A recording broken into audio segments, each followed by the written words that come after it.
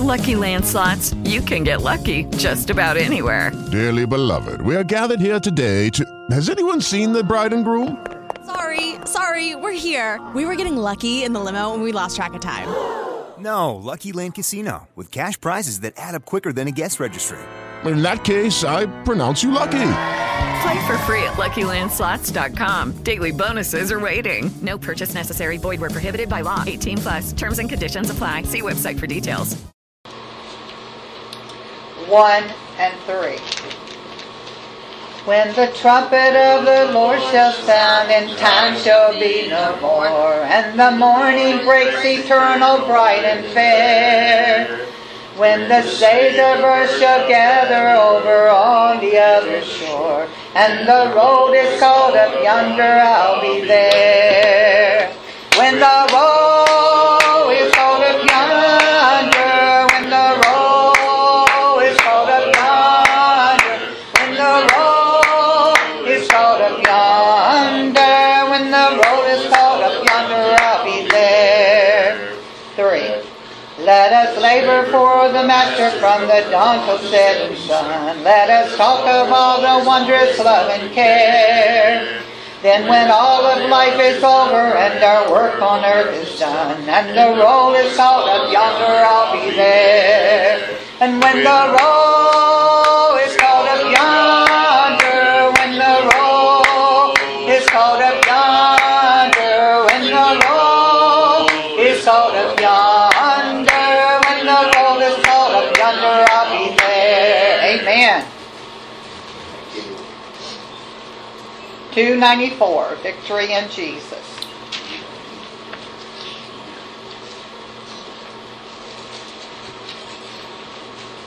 One and 3. I heard an old story, how a Savior came from glory, how He gave His life on Calvary to save a wretch like me.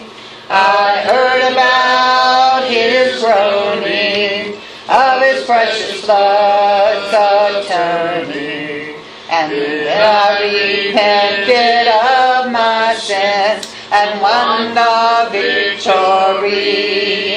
Oh, victory in Jesus, my Savior forever. He sought me and He bought me with His redeeming blood.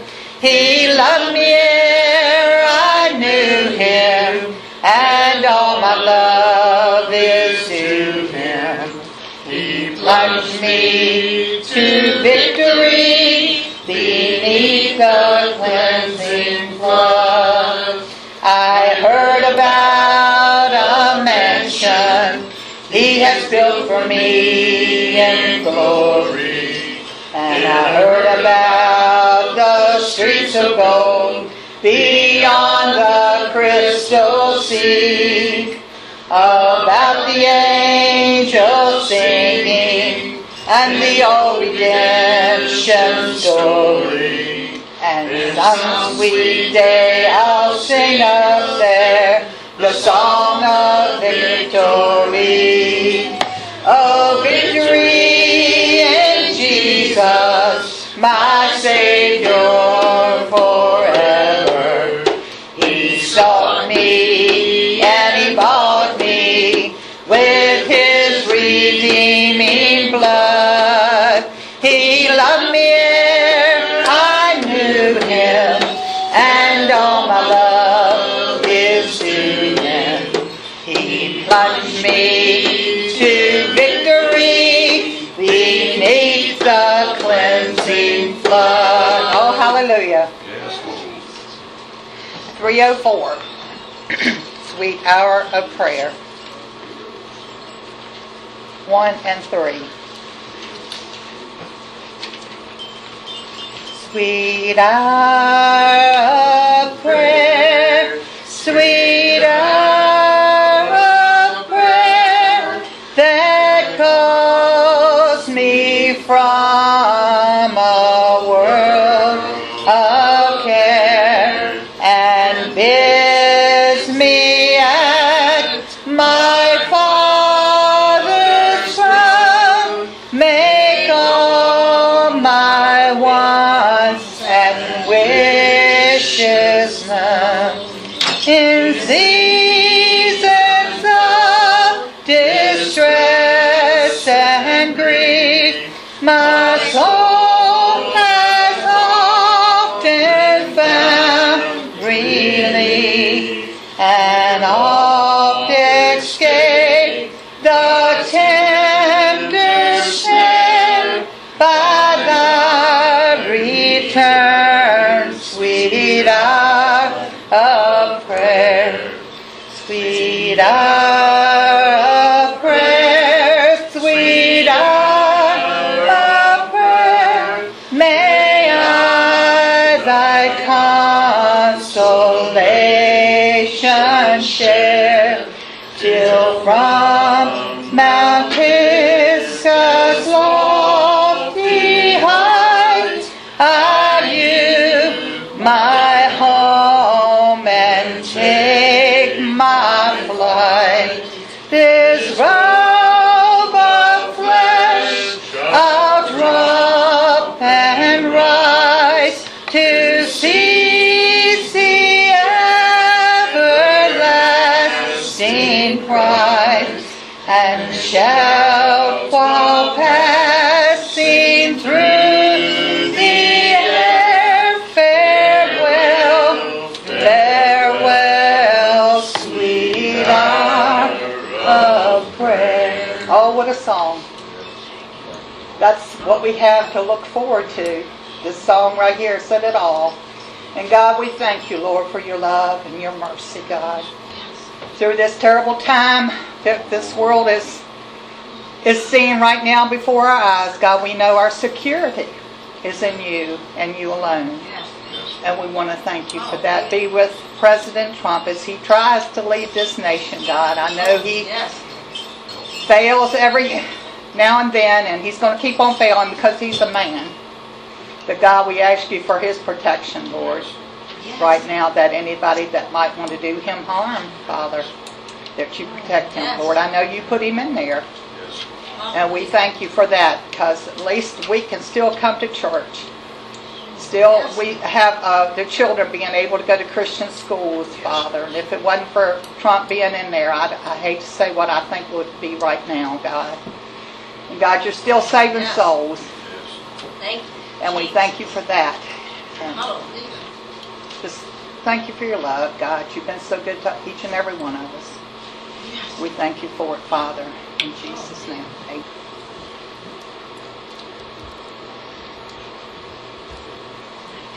Well, if you have your Bibles today, hallelujah, we're going to go to it. I promise I won't keep you long. We're about halfway there already. Somebody said we done gave you the political speech here in Sunday school, right? We'll go to the Bible now, amen. James, chapter number 1. And we'll be in James for a few weeks. We were there last week. Today I want to talk about the wisdom of true religion. What does it mean to you to be religious? According to a current news survey, many people say that they believe in God. A large percentage also claim to pray every day. Many of these same people say they also attend church. But if these surveys are correct, and the percentages are as high as they say they are, why is the moral climate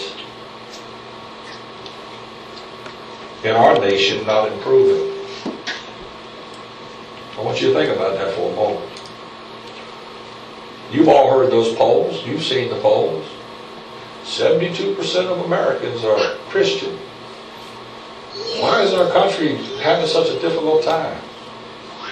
Why does evil seemingly have the upper hand? We're going to take a look today at James' epistle and see what it means to have the transforming power of Christ active in our lives. Many of these people, I believe, are just religious in their belief system.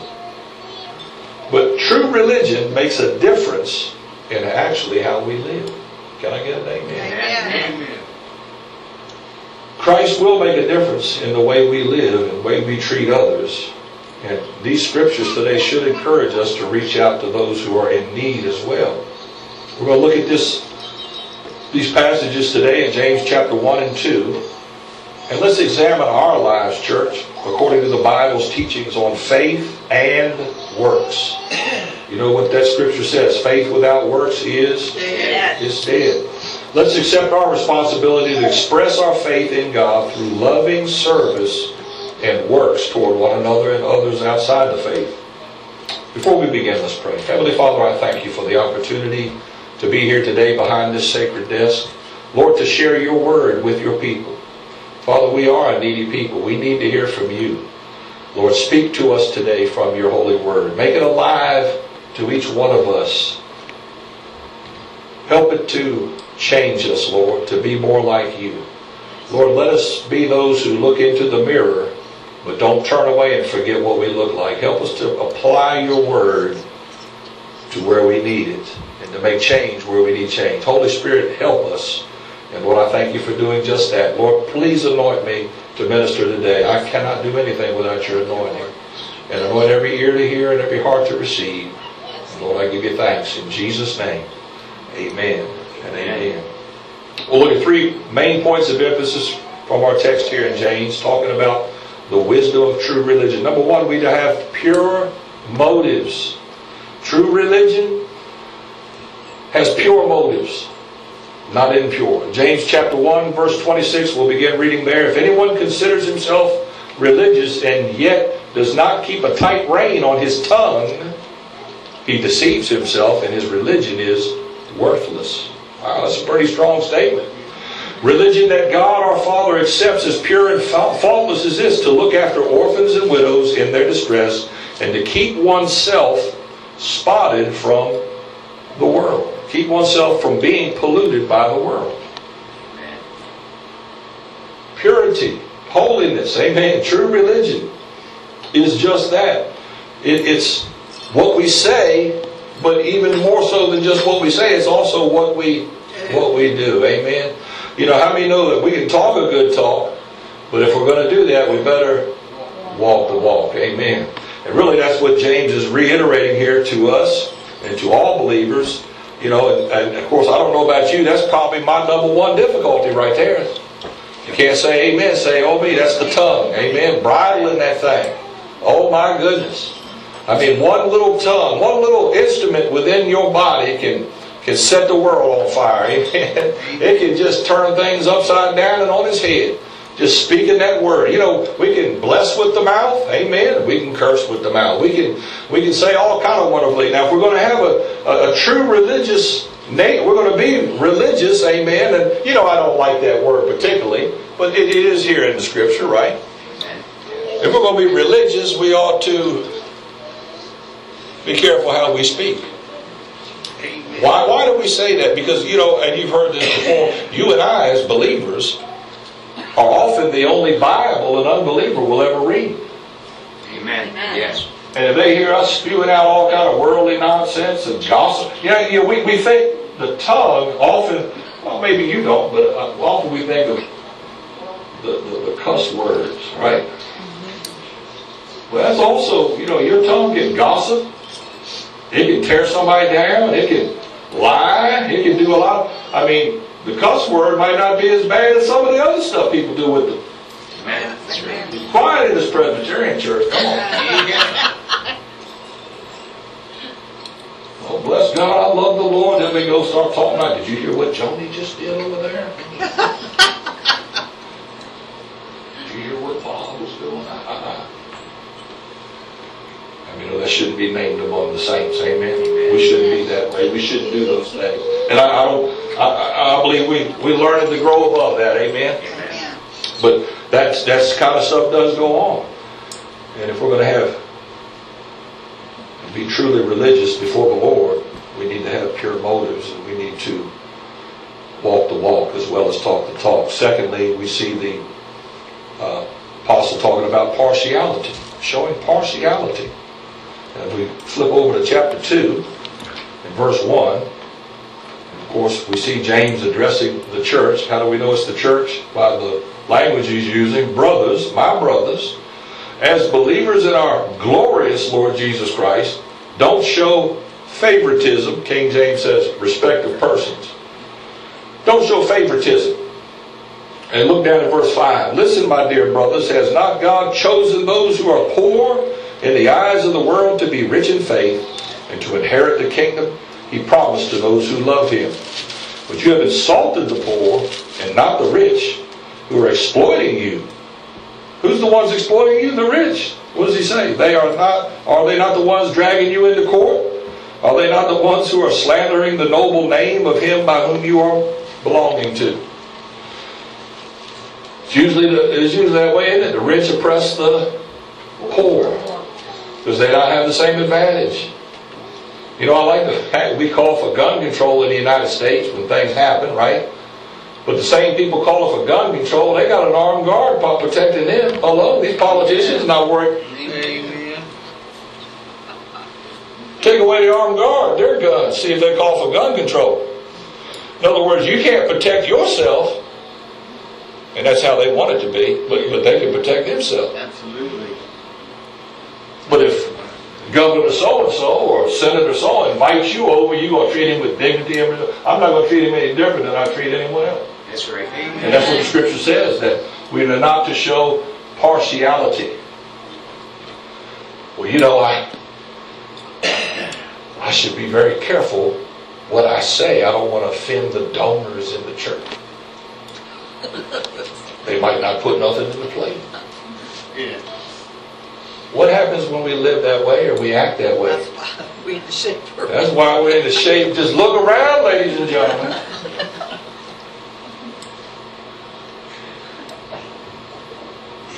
It walks like a duck, talks like a duck, quacks like a duck. Gotta be a duck. It's got to be a duck. Amen.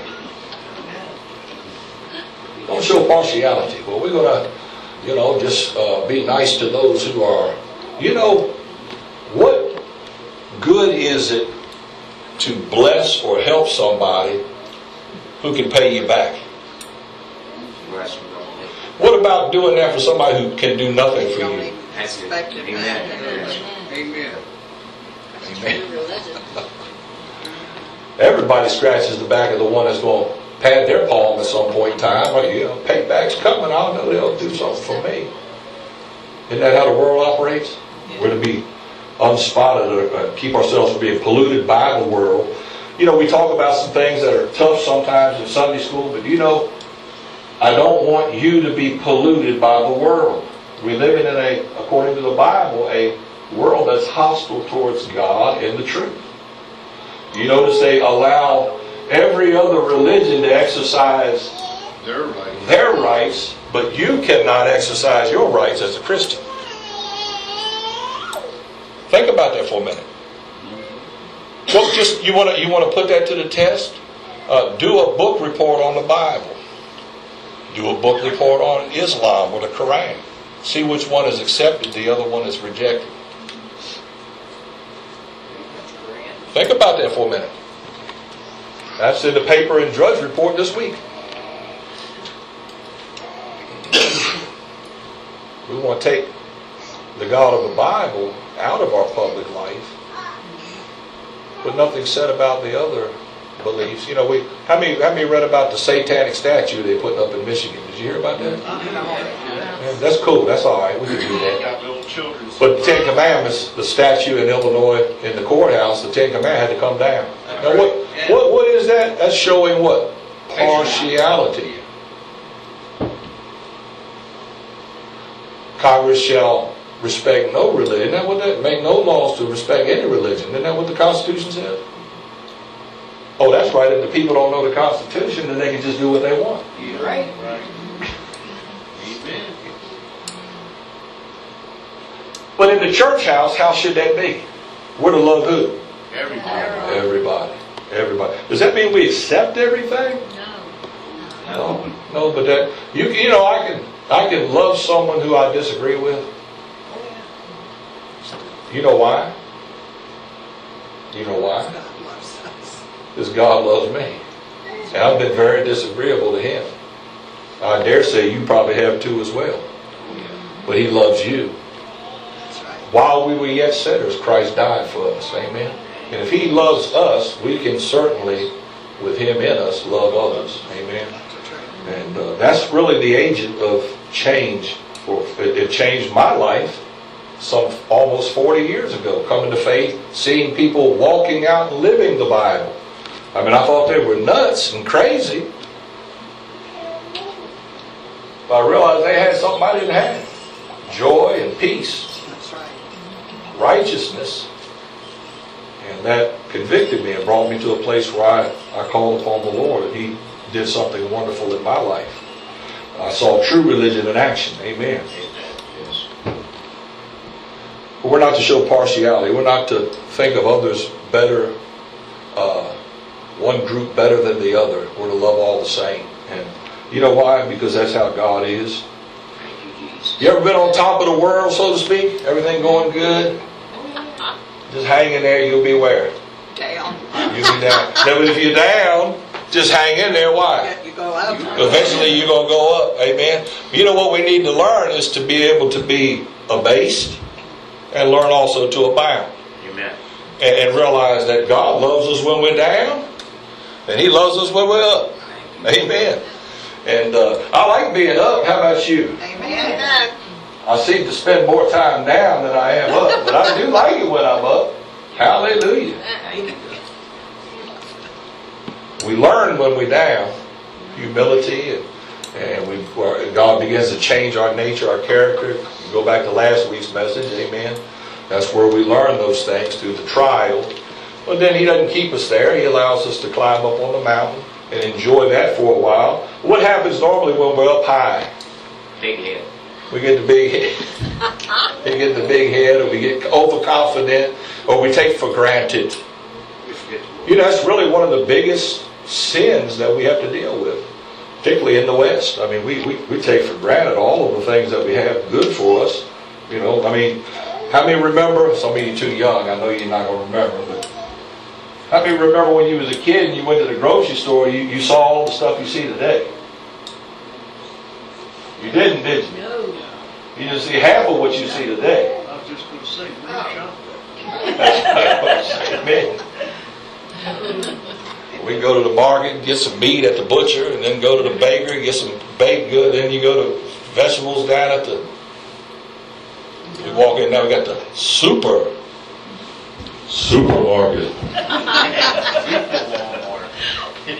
We take it for granted because it's just always been there for most of us. But when we look back, you know, I remember my grandparents used to, and they're long gone, amen, in terms of being here on the earth. But I loved them dearly. They were good folks. But they'd give me the old story. You know, bless God, when we was young, we ate dirt for dinner. Mama would boil a rock and we call that soup.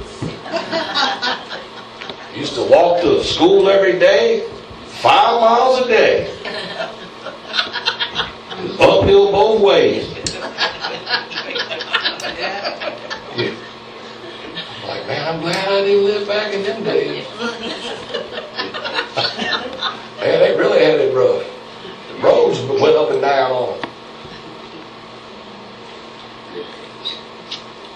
But it was the difficulties and the striving that made them better. And they appreciated what little they had. You remember as a child, my little girls do it now. Don't you? Don't you there, Nay? I know Allie does. You wake up on Christmas, run over to the stocking. And what was in the bottom of that stocking? Orange. An orange. Somebody said, man, y'all weird people, man. Y'all crack. Why did we do an orange in there? Well, I had a grandmother lived in the South. And this is when they only had railroad cars. They didn't have a road trucking network. And once a year, the citrus fruit would come in from Florida at the local market. And you know, if you have a child in elementary school today, you probably know that your kid will, about that time of year, will sell a box of oranges. I mean, you know what I'm talking about? Because that's when they come in season, I assume. And but they would get those, and it was such a treat to have an orange that they would buy it for their children and put them in the stocking. Oh, yeah. And they did that for my mom, and then my mom did it for us, and then we did it for our kids. And now, so it just kind of become a little bit of a tradition. But that was such a, and that's all they got. They might have had some nuts in there, peanuts or something, you know, and an orange. And they would just go ballistic over that. Man, this is, oh. What would happen if you gave a kid that today? They'll beat you with it. They throw it. Yeah, they throw it at Now, if they're young enough, they don't know. They just have, they play with the box. Amen. They just, that's a good thing. Put about 10 years on, they'll probably say something to you. What in the world are you doing there? That's crazy. We've come a long way in terms of appreciation and learning to be content. And they had very little. They were poor. They were poor. You know, there's always poor people. There's always what you call rich people. But like James is saying here, you know, they weren't poor. The rich were poor in faith, but the poor had good faith. You know, isn't that how God often works? Why do you think it is that way? I had a sociology professor of sociology. He was educated beyond his intelligence. And he loved to tell me there was no God. There is no God. And I'd argue with him, because that's what young men do. You know, we argue with him, and I'd prove him wrong, and then he would use big $20 words and make me look stupid, you know. But I'd argue with him anyway. There is no God. He was so educated and so sure, and he said, Mr. Carrick, let me tell you something here, young man. The only people who follow the Christian are poor people who have no way to get by, and God is a crutch for you poor folks. And I thought, man, I think he insulted me. I think he just insulted me. Yeah, they were the intelligent ones. But you know what? He didn't insult me. He just told the truth. If God is a crutch, you know what? I am crippled. I do need somebody help me walk, somebody help me live right. And you know, I do rely upon Him. But you know what? I'm glad I do, because He's a good God. I believe in Him fully and 100%. And I feel sorry for you, buddy. You know, I used to tell him I'm praying for you. That'd make him mad, you know. I'm praying for you. Don't waste your time. I'm praying for you. But you know, here was a man, had plenty of money. He was wealthy. He was well educated. He had everything he needed. A big house in the suburbs. But he was poor. I was the one who was really rich. Amen. Yes. But if you look on the outward, what's the scripture say? Man looketh on the outward, but God seeth the heart. And God is saying here, a lot of these poor people that you're looking down upon, wrongly so, church, that's what He's saying, they're the ones who are rich in faith toward me. They're the ones who are really blessed. He said, don't show partiality. Amen. Secondly, we're told to love others. Look at verse 8. If you really keep the royal law found in Scripture, love your neighbor as yourself, that's the royal law, you are doing right. But if you show favoritism, you sin and are convicted by the law as a lawbreaker. In other words, you're not going to do right. How are we to treat our neighbor? Just like we want ourselves to be treated. You ever get in a situation where you don't know what to do or what position to take? Just act the way you would want someone to act toward you. You'll never go wrong. You'll never go wrong. Just treat people well. Some people will bound to determine they're not going to like you one way or the other, but that's okay. Just love them. Treat them the way you want to be treated. And it'll do well for you. And it'll please the Lord. It'll please God. You know, I've had people that don't like that professor didn't like me. But I wasn't going to show disrespect. And I disagreed with him, you know, understand. But I still called him sir. Yes. And we just leave it at that. Favoritism is a sin. That's what it says in verse 9, right? Verse 10, whoever keeps the whole law and breaks and stumbles in just one point is guilty of breaking it all. And he's going to show us here that there is a legality in the Bible, but there's something greater than that. There's something greater than just adherence to the law. And we're about to see that here in the next verse. Verse 10. For whoever keeps the whole law and stumbles in one point is guilty. Look at verse 12. I'm sorry. Speak and act as those who are going to be judged by the law that gives freedom. Because judgment without what? Mercy. Mercy will be shown to anyone who has not been merciful. Mercy triumphs over judgment. Amen. Yes. You want to come down on somebody? Want to be hard on somebody, your neighbor? Who's your neighbor in the Bible? Love your neighbor as yourself. Who's he talking about? Everybody. Who is your neighbor? You just said Everybody. everybody. Everybody. Everybody's your neighbor. Love your neighbor as yourself. If you want to judge somebody, what does he say? You better be careful how you judge somebody. You ever seen those, you dirty, rotten, filthy, you know. Man, don't do that. I ain't never doing that. Unless it's a Democrat, right? We can do that. That's inferred Hezekiah. You can look at it. If you believe that, I'll keep on. That was a joke. I'm sorry. If we judge others harshly, God is saying, I'm going to judge you with the same harshness when you stand before me. I don't think I want that. I'd rather be kind to somebody and do everything I can to overlook something that they've done that might be. I sure hope they overlook me. Come on. Amen. Well, they didn't speak very well to me the other day when they didn't shake my hand. That. You get something on your mind. Huh? Something else on your mind. It's usually something that's other things are going on. But we get all kind of upset, jacked out of shape. We're gonna, I saw that other person going in there with a liquor. He went in the liquor store over there. Did you hear that? He went in the liquor store and bought a bottle of whiskey. Next thing I saw, he was tipping it up back here behind me. Supposed to pray about it.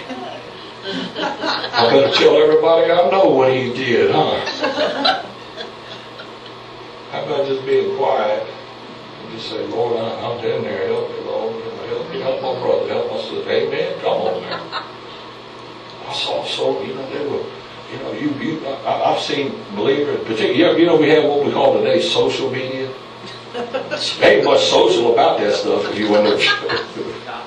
Folk would get on that thing, man, and excoriate somebody, man, I've had people telling me, you're a preacher, you're going to go to hell. I'm like, my God. Especially on Twitter. They love doing that on Twitter, man. Must be them Russian bots, I think, isn't that what it? Tracking you down. And Phil told me, I said something about pray for President Trump or something about, this is way back, right after he went. The dude from Mississippi State University, the president of Mississippi State University. What denomination do you belong to, Reverend? I'm going to report you. And Mueller needs to lock up Trump. I said, well, God bless you, brother. What kind of reverend? This is all in the open. He made himself look stupid, brother. What are you doing in your revival? What's the Bible say? Revile not again. Revile not again. Everybody gonna like you?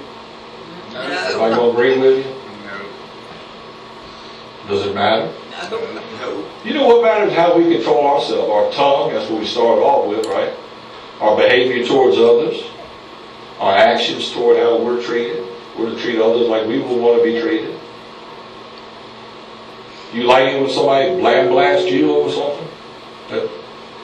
Why would you blast somebody? Yeah. Right? That's right. Yeah, that's all you got to do. Just think. It's really, Christianity is not hard. You know what's hard? It's our own sin nature getting down on the cross and out of the way. But it's really not hard. This is basic stuff, isn't it? I don't know about you. I have a hard time doing a lot of it. Oh, me. Amen. I'm with you, brother. Amen. We're to put our faith in action, to love others, have mercy. And we see lastly, faith needs to be in action. And James uses us and gives us here a wonderful illustration in the life of Abraham, the patriarch. Look at verse 14 there. Remember, God wants mercy to triumph over judgment in our lives because that's the way He is. How many know God is a God of? There's two sides to the coin. You know, there's judgment. God is a just God. You know, when sin is committed or atrocities go on, God deals with that because He's just. But on the other side of that coin is mercy. And He much rather extend mercy than to have to bring judgment. Amen. Now you say, why does He do it? Because that's His nature. He cannot allow sin. With sin, when it bears its fruit, it just brings death.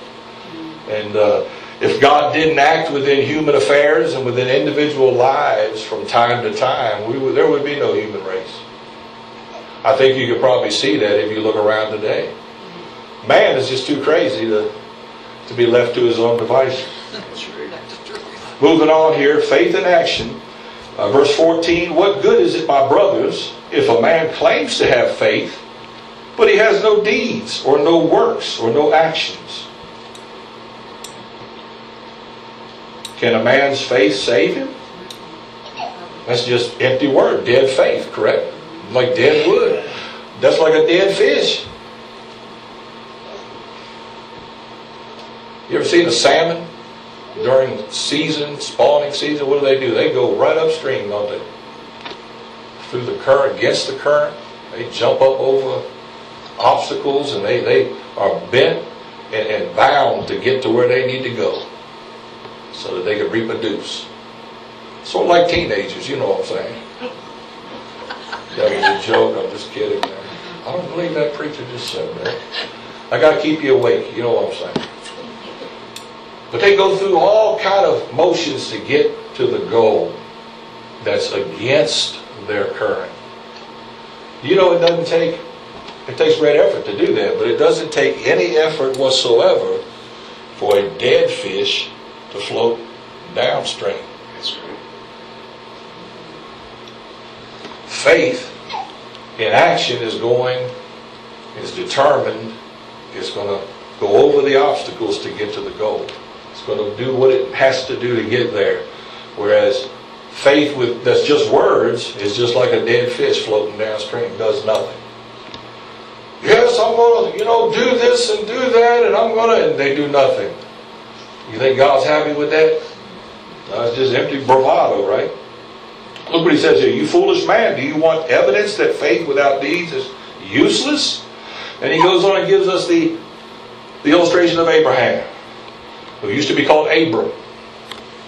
Abram. That's a good name. Amen. Yes. Somebody say amen. Got one amen over here. Come on now. Abram. And then he named him Abraham, meaning the father of many nations. Amen. He was a father, exalted father. I think that's what Abram means. And that goes from exalted father to father of many nations. Amen. And he says this, and this is why is our spiritual father as well. He says, when our ancestor Abraham was he considered righteous for what he did when he offered his son Isaac on the altar? He was. Was he not considered righteous? Yes, he was. You see that his faith and his actions were working together, and his faith was made complete by what he did. You know, we need to be the same way in our walk with God, and our walk and our faith with Christ has to be together just like that. Our works and our faith need to come together. In verse 23, the scripture says, and it was fulfilled that Abraham believed God, and it was credited to him as righteousness, and he was called God's friend. See, you see that a person is justified by what he does and not by faith alone. Now by just saying, I'm a Christian. Well, if you're a Christian, you're going to have to act like one. Amen. Or you're really not one. Come on. That's what he's saying. Now Abraham, here's what he did. Think about this for a minute. This is powerful when you look at a man's faith. God told this man, spoke to him personally, said, Abraham, I want you to take your son, your only son, and I want you to take him, that is Isaac, up to this place that I'm going to show you, Mount Moriah. He said, I want you to put the wood on his back, take the boy up there and bind him to an altar that you're going to build. And I want you to take out a knife, and I want you to slay that boy and offer him up a burnt offering to me. Well, wait a minute, now that don't sound like God. I would be questioning, was that God? Is that you? God, no, you done told me already that my son Isaac, who was a miracle getting here, and you got him here for me, was going to bless all the nations of the world. He was going to be my heir. Now you're telling me to kill him and offer him up to you. What did Abraham do? Did he fuss with God? He knew it was God. You know, when God talks to you, you know who it is. You don't have to question that. I mean, believe me, you will know. If you haven't had an encounter personally with Him, I have. I had one time is all I need. I knew exactly who it was. Amen. Amen. Yes. He told me to do that. Now, what was faith and works for Abraham? What was the correlation there? He obeyed. That was the showing that he had faith, his obedience. But what you have to see here is this. Abraham took God at his word. He said, okay. He had a relationship with him. He said, if I take the boy that he promised would be the promised seed for the whole, he would be the... And I take him up there and he tells me to kill him, which he just did. And I kill him, which I assume is what I'm going to do. Because I'm bringing everything. I'm bringing the wood, I'm bringing the cord, I'm bringing the boy, I'm bringing the knife. I'm going to the spot. I just believe God's going to have to raise him from the dead right there on the spot. Because he won't have me kill him for nothing. He's going to have to raise him from the dead. And how do I know that? Go to the book of Hebrews chapter 11. It tells you just that. That Abraham believed God would raise him from the dead. That's faith. That's faith. He believed God. That's faith. His works were what? He did exactly what God told him to do. He got the boy up there. The boy, we talk about a boy, he was about 40 years old, I think, at this time. He was big enough to overpower the old man. Say, man, I'm not laying down on that cross. You got to be out of your mind. You're not going to kill me on that wood. What are you doing, Pops? Come on now. Big strapping man like that, an old man.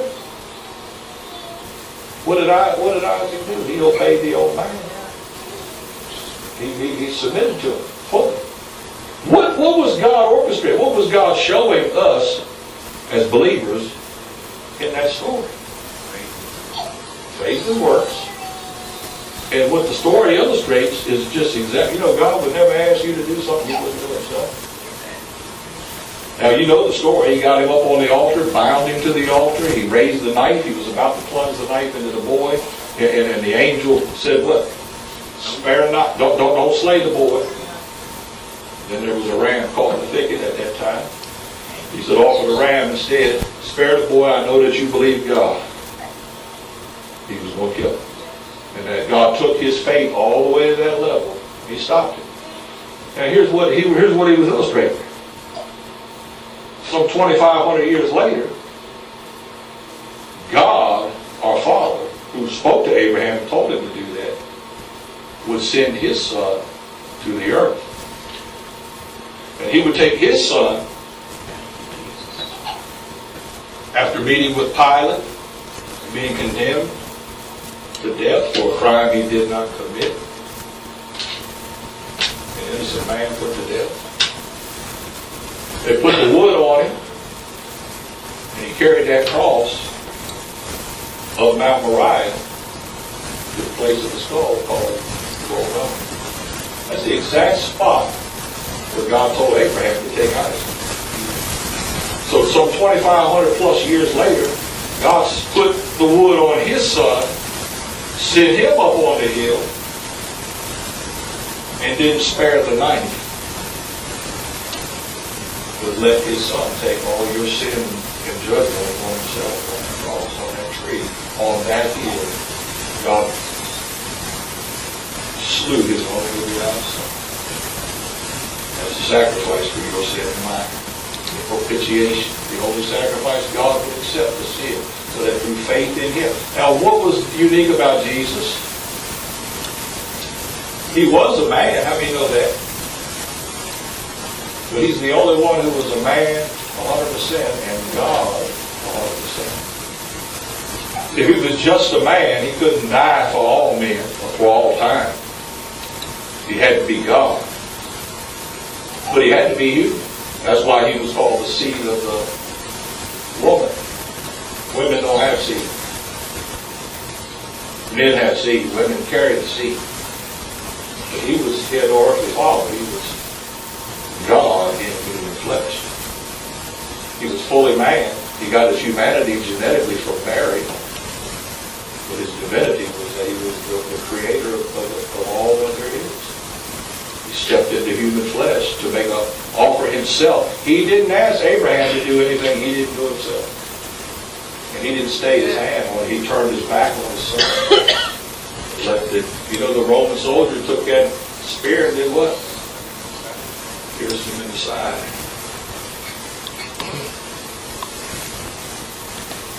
Faith has works. But what did Jesus do? Amen.